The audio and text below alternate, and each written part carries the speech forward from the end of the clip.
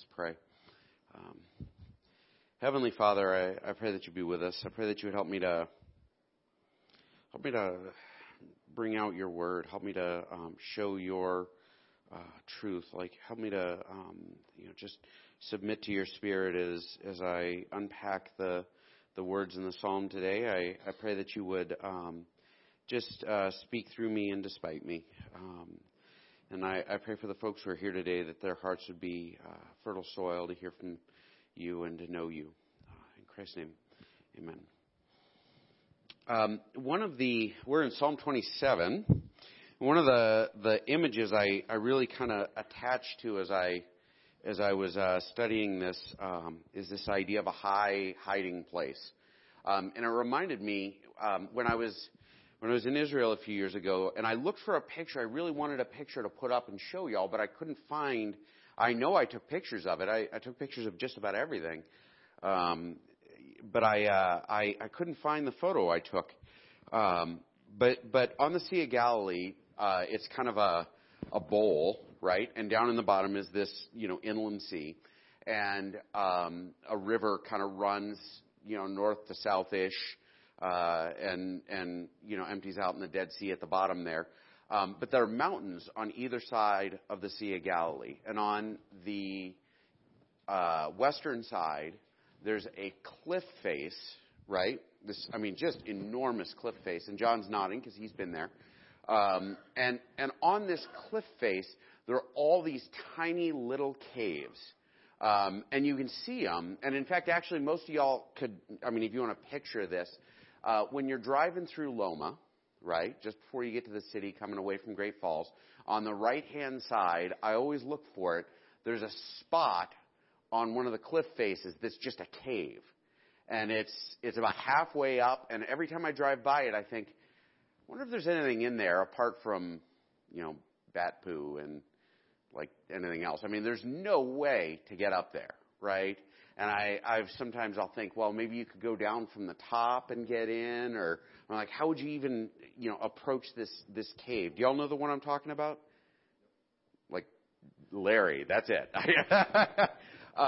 But the whole side, the whole cliff face there, is these tiny little caves like that. And in the ancient world, there was a group of Jewish zealots who scaled the face of this cliff and dug them out, and there are like rooms behind them now, and they're there, and it's pretty interesting, and the idea there is like, and we're going to touch on it in this text, where the psalmist is asking for protection and safety, which is what most of us, that's a pretty fundamental desire for people, right? And if you don't believe me, if you look at the beginning of COVID-19, like, the big shortage was toilet paper, right? Followed by ammunition and paper towels, but that was a part of toilet paper. And the reason being, like, I need to be safe, I need to be comfortable, I need to be protected, right? And the request the psalmist is bringing is like, make me safe, make me, protected, make me comfortable, like, give me assurance in this. And like we look for that as a natural part of being a human, is to look for this safety. It's wired into our very nature. And so, like, the psalmist is going to talk about being put up on a rock. And that's the idea here. Put me in this spot that is utterly inaccessible, that keeps me safe, where I can sit above my enemies and look down. And so we're going to dive into this text, and I want you to have that image in your mind of being able to go and hide out in a spot that is untouchable. And so, like, we'll get to that, but that's the image I want you to have. The Psalms, again, like we talked about this a bit, they're this literary genre. And so preaching the Psalms is a little different than preaching any other text, because there's a lot of humanity in them. And there's a lot of complaint and crying out for help and, like, worry and everything else. And this one in particular, Psalm 27, is loaded with that. The surrounding Psalms, there's all this thematic stuff that happens, because, like, the Psalms were originally written not in order, right? Like, it's not as though they originally had Psalm 1, Psalm 2, Psalm 3, like David and his successors didn't think, well, I'm going to call this one Psalm 23. It's not how it happened. The Psalms were originally collected and ordered many, many years after they were written, and they were ordered in terms of themes and when they were written and stuff like that. There's a mixture of stuff. But the psalm surrounding this one, there's a recurring theme related to God's temple, like the temple or God's house. And part of that is because, in the ancient world, before Jesus shows up, all of the Jewish faith centers around the temple. If you were going to sacrifice, you had to do it at the temple. If you were going to give, you did it at the temple. If you were going to, you had to go to the temple to get your kid circumcised, or you had to go to the temple to, all kinds of stuff. Anyway, the long and short of it is, the temple was the center of everything. And so, for the Davidic era, the tabernacle, and then Solomon, the temple, and so forth, the temple was the middle of all of this stuff. You flash forward to the exile, and they wanted to go back to the temple, which had been destroyed, and so they desired to see a new temple. And so there's a whole lot of weight in this, historically. We're going to skip that last part. I'll work it in as we go, because it's taking me way too long to get to the text, and I said I was going to go short today, and John mocked me. So, challenge accepted. All right, Psalm 27 is bookended, right? The first verse and the last two verses are in theme. And actually, technically it's the first three, but I broke them up because I think that they work better this way. But they're in theme. And the theme is, the Lord is my light and my salvation, whom shall I fear? The Lord is the stronghold of my life, of whom shall I be afraid? And I like this image I read talking about this passage. They compared it to Calvin and Hobbes. Y'all are familiar, it's a little insane child and his imaginary friend. But I know, it was a joke, come on. So there's a series of Calvin and Hobbes strips where he's in bed at night and he's scared of the dark, and there are eyes under his bed. And he has back and forth arguments with the monsters under his bed. And he's terrified of the dark. He's terrified of the stuff that's out there. And the one thing, everybody was a kid once, right? The one thing that saves you when it's dark and there are monsters under your bed is that switch on the wall, or the nightlight, which is also good. But sometimes the nightlight just illuminates the monsters a little better because the shadows have and he's saying, my light, my salvation. If you kind of put this in perspective, Psalm 23, a few passages ago, or a few chapters ago, talks about, even though I walk through the valley of the shadow of death, even though I'm in the darkness and I'm in this scary place, the light will bring me, courage. God is my light and my salvation. Whom shall I fear? And, this is the ultimate statement of trust, right? My dad can beat up your dad. My God can pretty much wipe out anybody who's going to stand up against me, or anybody who's going to threaten me, or any danger that's going to, face me. My God can do anything. He is my salvation. He is my stronghold. When you think stronghold, think fortress. Think big cave in the wall that nobody's going to touch, right? Because if you tried to scale that wall to get the Jewish zealots hiding there, they would dump rocks on you or shoot you or whatever. It was not you just couldn't assault something like that. It's just this statement of assurance. God is taking care of me. God is in control. I am confident. I have no fear. Everybody gets that here, right? Nothing to be afraid of. When the wicked advance against me to devour me, it is my enemies and my foes who will stumble and fall. Meaning, when the enemy charges in, they're the ones who are going to fail. They're the ones who are going to struggle. I'm reading a book on the Battle of Thermopylae, which was that's the 300 fight. Only it was 4,000 because it wasn't just 300. But the Spartans and the Greeks, actually just the Greeks, when they were fighting the Medo-Persians, the Persians had all kinds of difficulty because they were not equipped to fight the Spartans. And so as they were fighting, just their shields alone, they would hit the Spartan shields, and the shields were concave, and their shields would slide off, and it would throw them off balance. And they had trouble fighting against the Greeks because they couldn't ever get a firm hold to push, because all Greek warfare was just pushing. It was a giant shoving match with pokey things. And so, like, for the psalmist, he's saying, listen, my enemies come against me. They're the ones who are going to have no footing. They're the ones who are going to fall on their faces. They're the ones who are going to slip and fall. They will not have purchase against me. Why? Because my God is bigger than your God. Though an army besiege me, my heart will not fear. Though war break out against me, even then I will be confident. There's this idea with ancient cities. An ancient city needed two things, right? Needed a really good wall, and it needed water. If you had those two things, you could actually hang out in a city forever, right? And in fact, actually, if you read about ancient sieges, though an army besieges me, as long as you had a big enough wall and you had a place to get water, because it's the desert, you were safe. And so, for an ancient reader, though an army besieged me, you can almost picture an army gathering up outside, and I know my God is strong enough, and I know my God is going to, take care of me. He's going to give me water when I'm thirsty. He's going to provide for my needs. My God is strong. My God is a provider. And he says, listen, I'm not afraid because this is who my God is. My heart won't falter. I won't be afraid. Nothing can stop me. There's this ancient account of the Battle of Masada.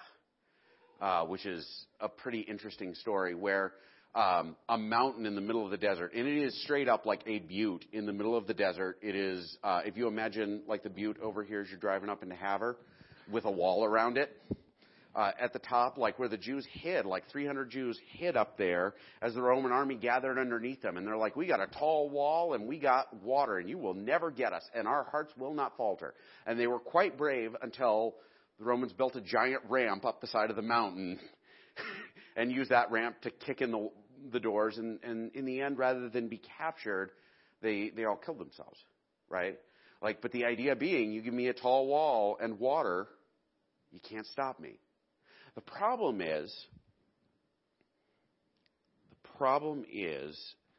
that what the psalmist is talking about is God being his defense, right? We don't like that. I don't know about you guys. I don't like that, right? Because I have a gun cabinet in my bedroom just in case, right? I can trust God to save me, but I'll trust God in Taurus, right? Or I'll trust God in Smith & Wesson. It's a really hard thing to say, I trust God. I trust God and my army of lawyers. I trust God and my 401k plan. I trust God and this facade I have put up in my life to keep people from knowing that I'm a sinful and broken man. I trust God and, the people who save me from my problems, but the cops or my parents or whatever. I trust God and these things. We don't like the idea of I trust God and nothing else. We like our walls. We like our guns. We like our protection and our safety. For the ancient Jews, there's some great examples. They went into exile originally because they offended God. And when the time came to fight against the enemy, they tried to make a treaty with the Egyptians to fight with them. And God's like, hey, the Egyptians are your enemies, and they used to enslave you. Remember? Don't treaty with them. If you do, I will abandon you. And they're like, well, that's great, God, we trust you. But we really trust the Egyptian chariots. And then the Babylonians showed up and they ran over the Egyptians. And all of a sudden they had a problem. Because everything in the world that can be taken away from you, that's temporal, isn't God. And it is not a safety. There is no safety in anything that moth and rust can destroy, right? And that's why we store up our treasure elsewhere. And that's why, though war break out against me, even then I will be confident. Because the thing that makes us safe, the thing that makes us courageous and gives us confidence is God's protection. One thing I ask from the Lord. So our first movement in this psalm is, I trust God, he will keep me safe. He is my fortress. He is my protector. He is my big gun. He is the power in my corner, right? One thing I ask from the Lord, this only do I seek, that I may dwell in the house of the Lord all the days of my life. By the way, there's a temple theme, right? And the house of the Lord there refers to, the word house, is translated house of the Lord because like it's often translated that way, but the connotation is temporary dwelling or booth or tent, which is a drawback to the Exodus, where the Jews are wandering around in the desert and they're like, hey, God, you are amongst us. We are on our way to the promised land, and I'm going to trust you along the way. Why would he draw that out? Why would he bring it out? Because it's a reminder, look, my God saved us when we were slaves in Egypt. And my God brought us back later, though this psalm was written before then. Later, the Jews in exile, like as their slaves in Babylon, would look at this and say, my God will bring me home the way he brought us home in the Exodus. And this psalm became this huge, like, drawing inspiration. I may dwell in the house of the Lord all the days of my life, to gaze on the beauty of the Lord and to seek him in his temple.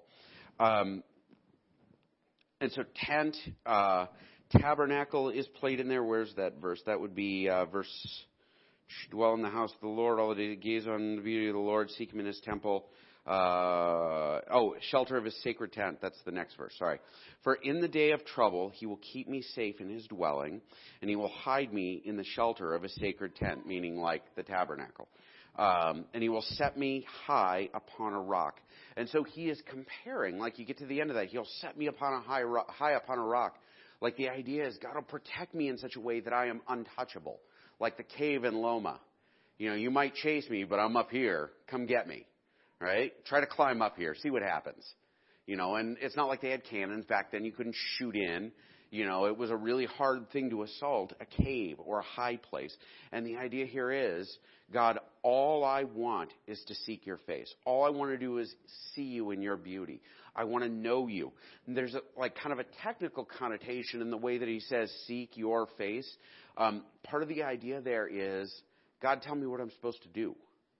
Right? Which is a weird way to read that, but it is like in the Hebrew, it's the implication, like that, this only do I seek, that I may dwell in the house of the Lord, gaze upon your beauty and seek him in his temple. That seek him in his temple there is a reference to, God, I'm going to come to you and I need you to tell me how to live.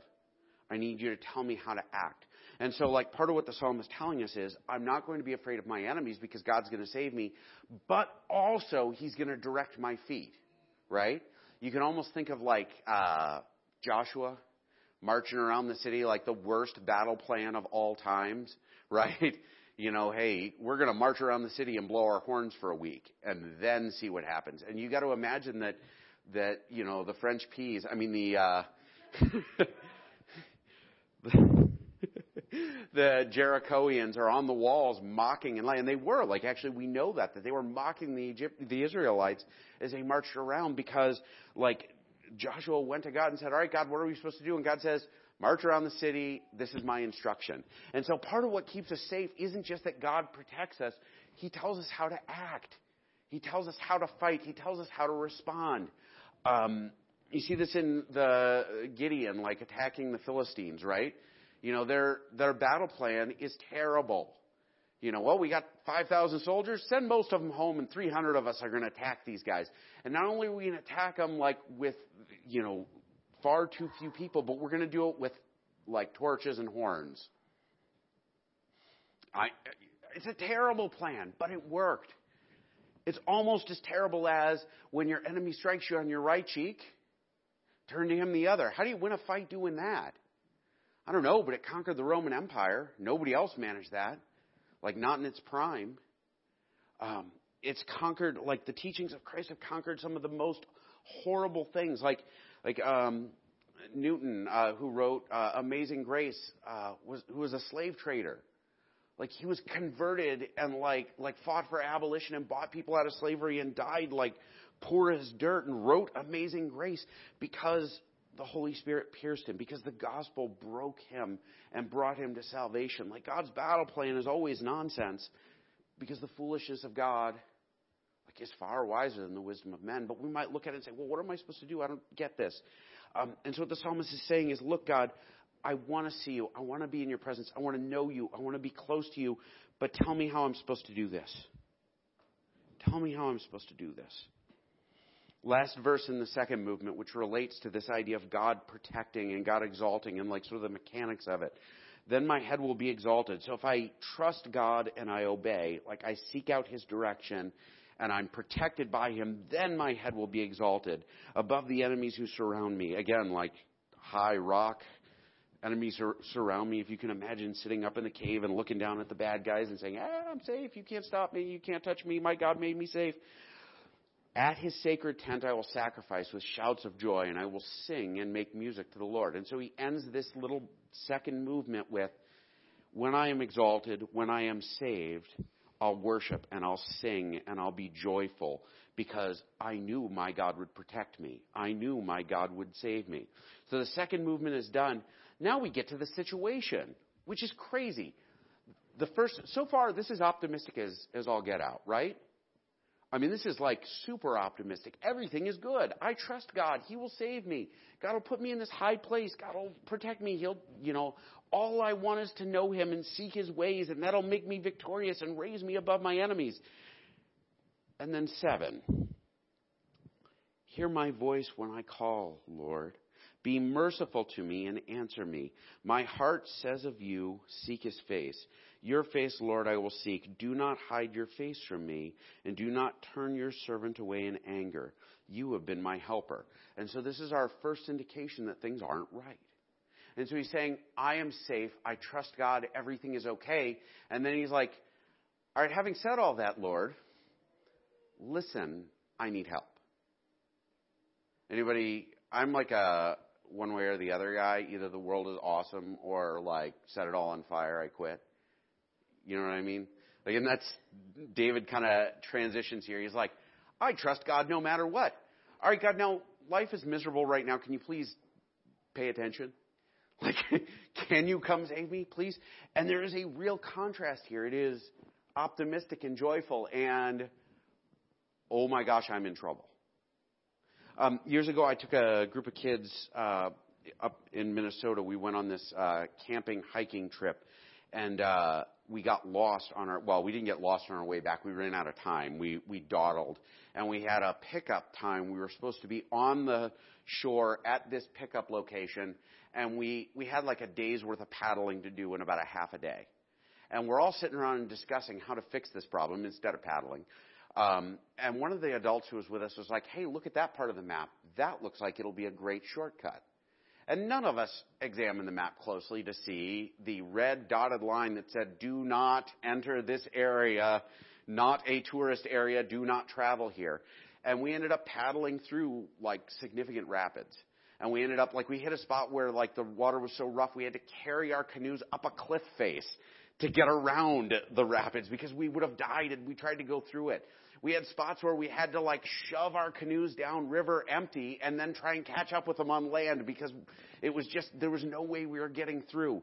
And you look at that and you say, well, this is awful, but I know there's a landing at the end of this and I'll be done and I get to go home then, right? I remember climbing a rock face with a teenager, a recovering drug addict teenager behind me, and we're pushing our canoe up this rock one step at a time, and it's exhausting. We're all tired, and a few times I'm like, man, I quit. This is awful.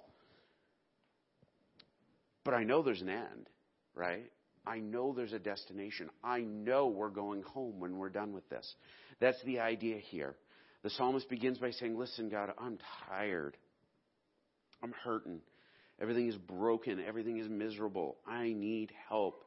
Don't turn away from me. You are my helper. Do not reject me or forsake me, God, my Savior. Though my father and mother forsake me, the Lord will receive me. Again, encouraging. My mom and dad turn their backs on me, but I know God will save me. Everything is awful. To teach me your way, Lord. Lead me in a straight path because of my oppressors. Meaning, God, I'm stuck. Tell me what I'm supposed to do because I don't know the way through this. I got enemies in front of me and I don't know how to get through them. I don't know how to march past this point. I don't know how to walk your path. What am I supposed to do, God? What am I supposed to do? Everybody's turning on me. The people who love me most aren't even on my team anymore. How do I get out of this? Do not turn me over to the desire of my foes, for false witnesses rise up against me, spouting malicious accusations. So a lot of scholars read this line and assume that there's some sort of legal challenge happening here, right? Because false witnesses rise up against me, spouting malicious accusations. And so the idea being like, hey, I'm in this spot and everybody is turning against me because of these guys who are lying about me, who are standing in court and like being false witnesses and spouting malicious accusations. He's like, God, I'm in this spot where everybody is my enemy. Nobody is on my team. Just show me how to walk through this. He started with, I trust God, he'll save me. He goes to, like, God, I'm in trouble. Help me. Show me how to get out of this. There are enemies everywhere. They're lying about me. They're trashing me. Help me. Sounds hopeful? When we go on to 13 and 14 where the psalm ends, I remain confident in this. And so this is the bookend. This is where he started. This is where he ended. I remain confident in this. I will see the goodness of the Lord in the land of the living. Wait for the Lord. Be strong and take heart. And wait for the Lord. And so he ends with, everything's broken, but God's going to save me.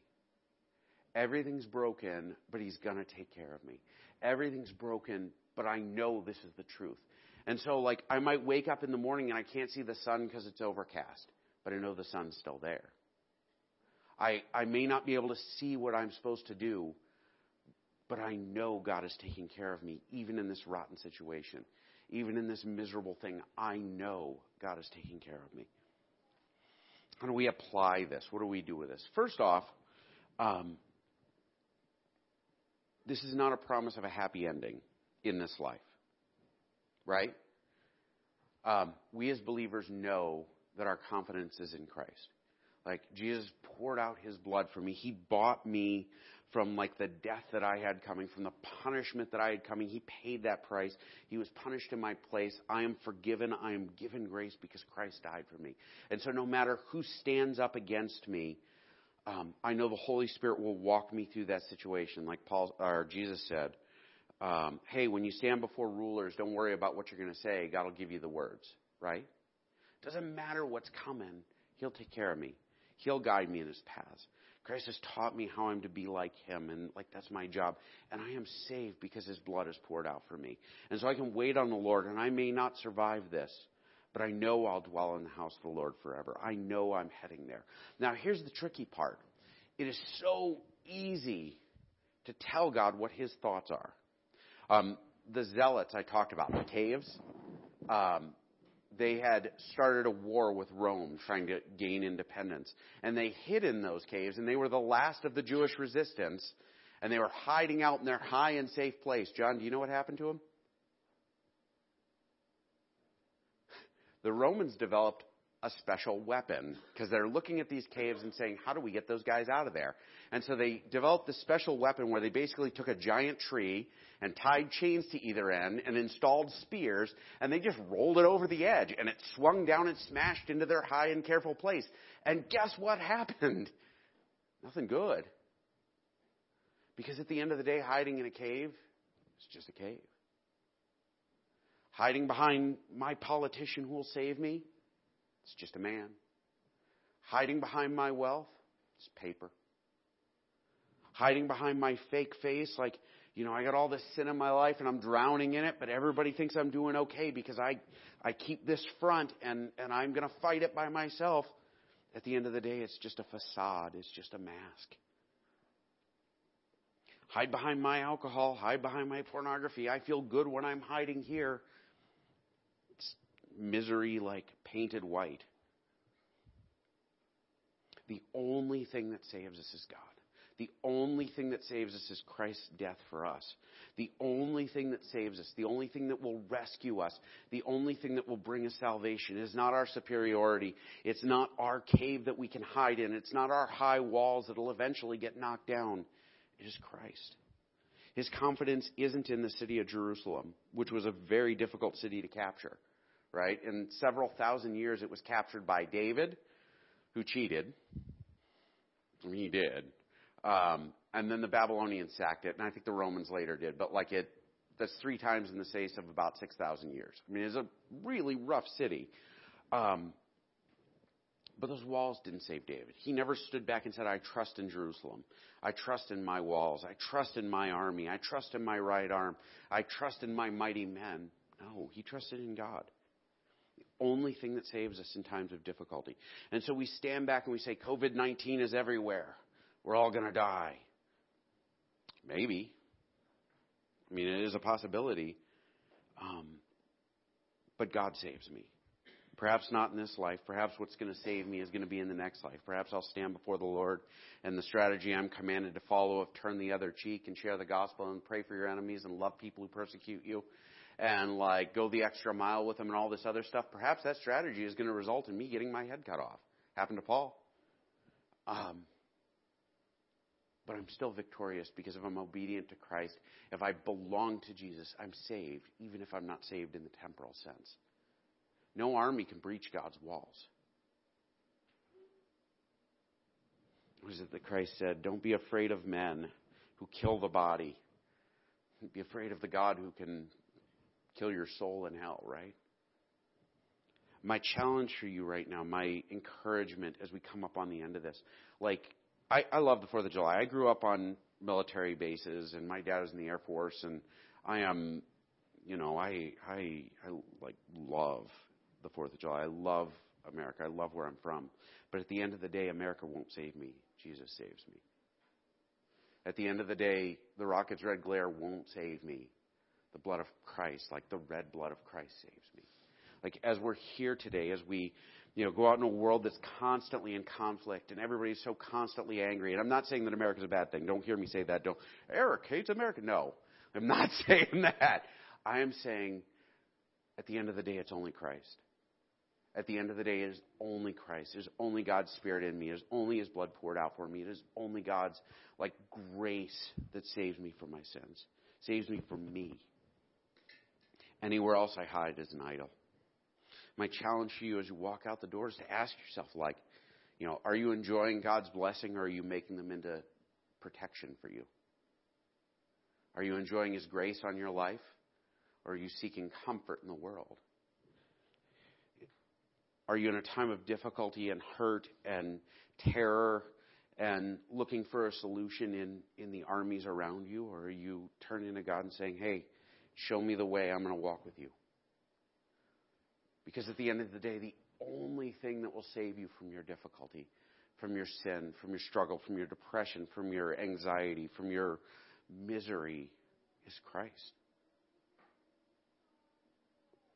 Let's close in prayer. Heavenly Father, I pray that you be with us and help us to turn to Jesus over and over again in this time. Just with so much fighting, so much anger, and so much misery, and people idolizing, politicians and ideologies themselves, and people idolizing comfort and pornography and alcohol and sin in general, their own strength and their own positive thinking and everything else, Lord, with all of this stuff that our culture tells us is God, is our salvation, is our safety and our rescue, Lord, with all of it. Help us to trust in you over and over and over again. Help us to turn to you for salvation over again. Praise you, Lord, for being the God of my salvation. And I praise you, Lord, for putting me in a high and protected place. Not one that can be assaulted and broken down. Not one that is of this world and will eventually fall apart. But one that's made out of your blood and your Spirit and your family. In Christ's name, amen. Have a good Sunday, folks.